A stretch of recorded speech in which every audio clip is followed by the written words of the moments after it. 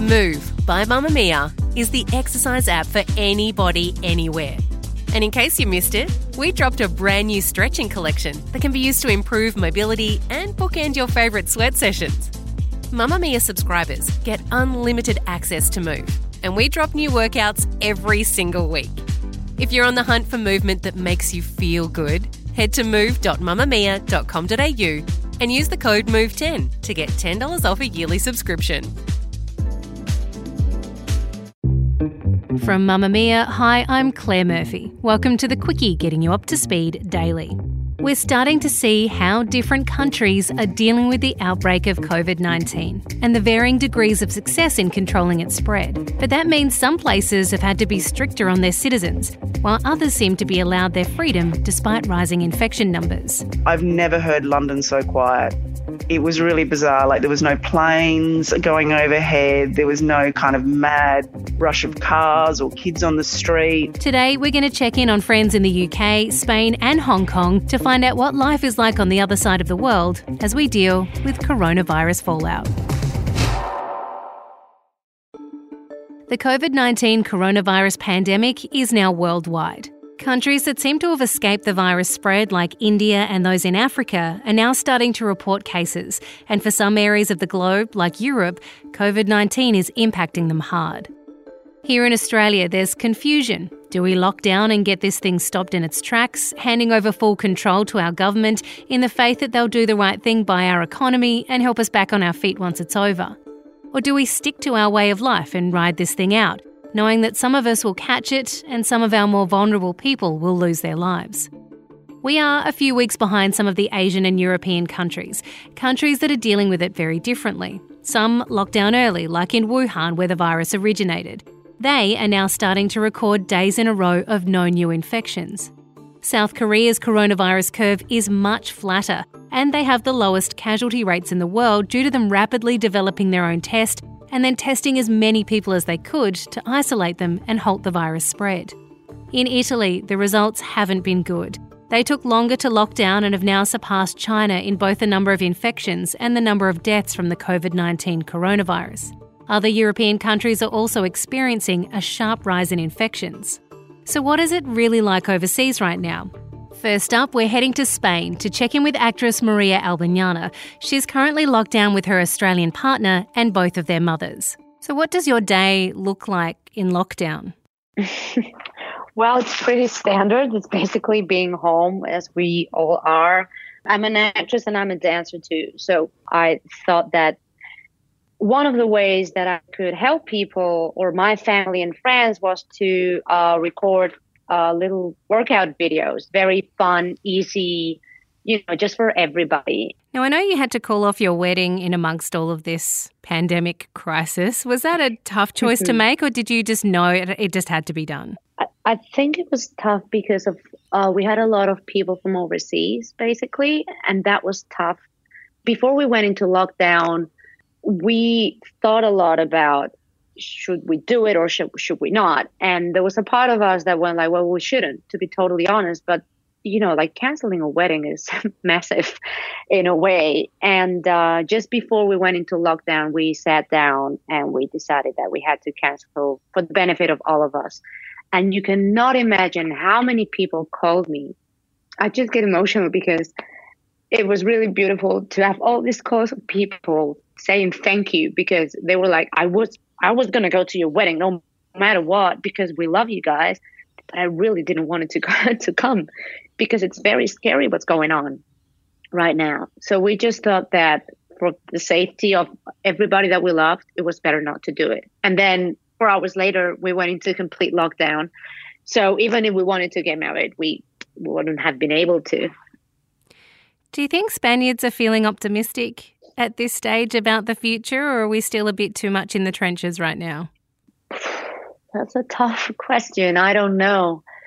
I think it's good to keep ourselves optimistic in a way, because if not, quarantine is already pretty hard. Staying home is very hard. And there's going to be tough moments, but we just have to hold strong. That's how it is.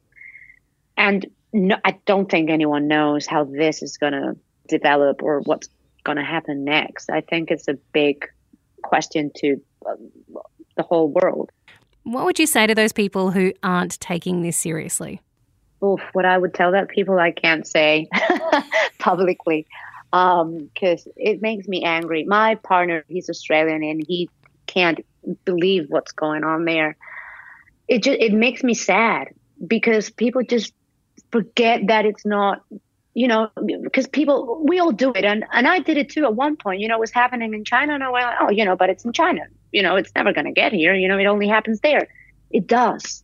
And it is happening. So it's going to get to everybody. If we've seen that in China, it happened, and then now Italy just went crazy again. It's just like, you're seeing it. Why aren't you taking measures? Why aren't you doing anything? Why aren't you making your population be aware of this? Like, this is something very serious. Let's head to London now, where BBC radio producer Lotta Haig is just recovering from a nasty sickness, which she's unsure whether it's coronavirus or not. She's checked in with health services, but due to the number of people needing their help, not everyone is being tested. Lotta, when all this first started in the UK, do you think people took it seriously, or has it taken time for people to really understand what they need to do to combat this? When it first started, there was a much more heightened sense of fear.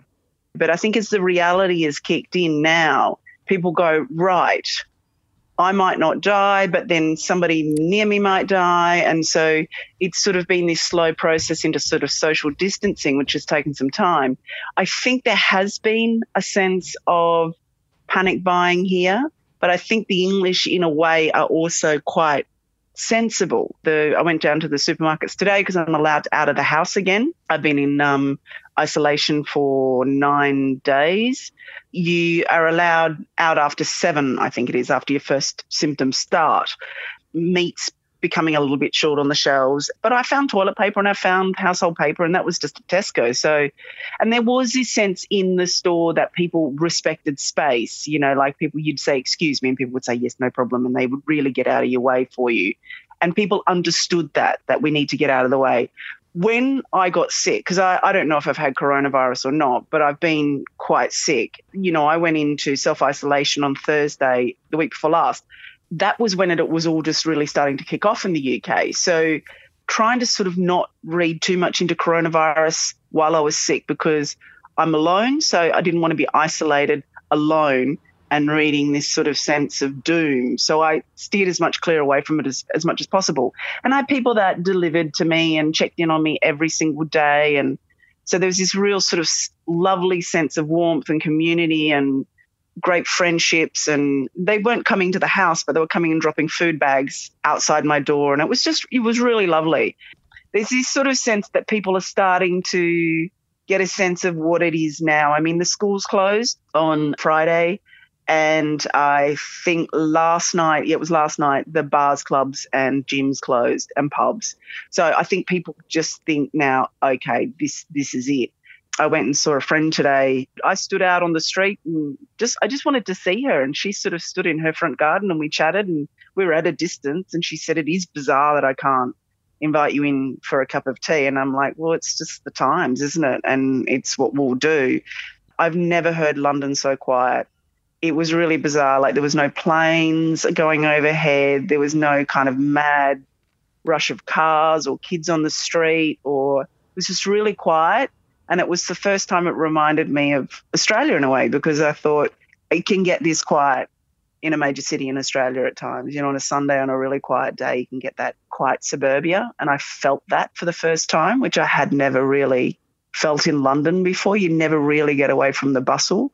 So there is a sense that the city has got it, but I still think this city will go into lockdown. I mean, maybe everybody will just get it, but the Prime Minister has said today that if people don't get it or understand it, there's a risk that we'll go into a lockdown. And my work has sort of sent me paperwork that said, you are officially now, when you come back to work, somebody that is considered to be an essential worker. So that felt like Cold War era as well. Like, if we go into lockdown as a country and if I have to travel to and from work, I need to carry my work pass. Plus, I also need to carry my paperwork that says I'm allowed to be out here. Finally, let's head to Hong Kong, which has just experienced a spike in cases, with expats rushing to get home amidst the virus chaos. Anthea Murray is an Aussie who's been living over there for the past few years with her husband and small child. Anthea, how's Hong Kong tackling this issue?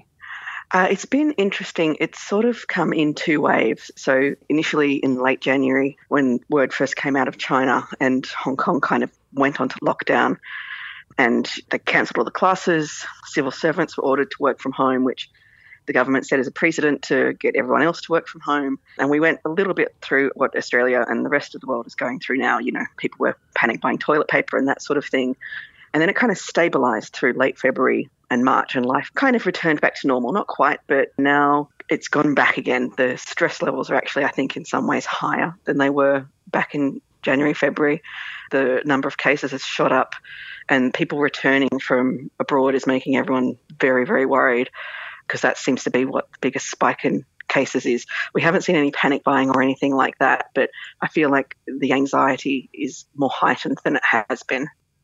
So how come you guys didn't decide to head back to Australia? What kept you put in Hong Kong? It's a combination of factors, really. So we both work, and there does seem to be a little bit of a divide between those people that can work from home or don't work. So there's that. Also, my husband's British, so picking where to go is always a little bit of flipping a coin.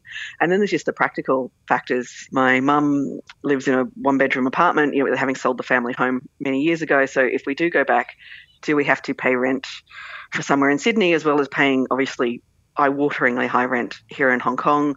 And then what do we do with our son once he's there? Do we try and enroll him somewhere? We're still paying school fees here.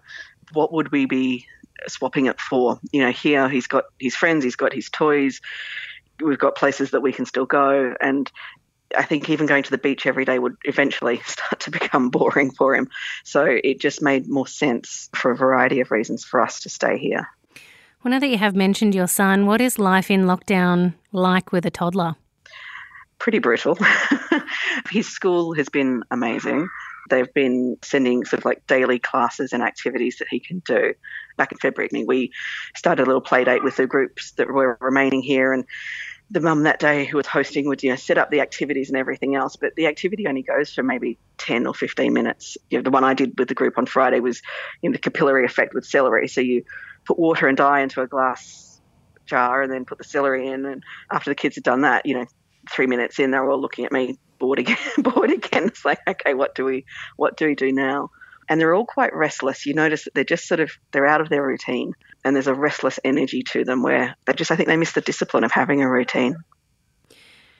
What are people in Hong Kong most concerned about right now? Are they worried about the economy like they are here in Australia? Are they worried about getting access to food and essentials like we are here? Is it a similar vibe?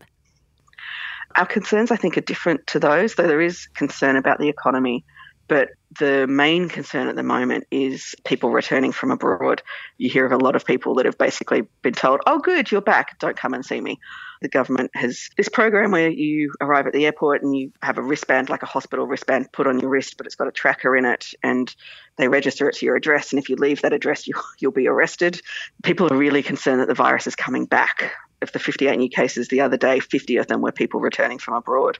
And there's a feeling that, because Hong Kong has had very low statistics, and as draconian as the government's measures might have initially looked, shutting schools, shutting work and everything else, they worked, because Hong Kong had something like 124 cases and 4 deaths, which obviously in a really built up population, which lives very close together, that's remarkable. But now that people are returning from abroad, it feels more scattershot and a little bit more out of control. Wherever you are in the world right now, we're all dealing with the same issues. The best thing we can do is look out for those around us. Something that Lotta over in London says has been the most heartwarming thing about all this, making sure your mates are taken care of. We thought that technology would isolate us, but in actual fact, it's having the opposite impact. The thing that I'm doing is just taking so much more care. Every morning that I'm in isolation now, I take the time to text the people that I've committed to texting, and it's usually women on their own in London. We trust each other, and I said, listen, I just want your date of birth, I want your name, I want your doctor's phone number. If some people feel comfortable giving me their NHS number, that's fine. Because I said, if you do go above a 38 or a 38.5, or you're going to look at your phone and not want to ring 111. That's it for The Quickie today. Thanks to our producer Melanie Tate and audio producer Jacob Brown from Round Sound Music for working from their kitchens and bedrooms. If there's a news story you want us to follow up, you can shoot us an email, thequickie@mamamia.com.au. And thanks to everyone who started sending us their coronavirus questions. We are creating a list for our next instalment of your COVID-19 queries, so keep them coming.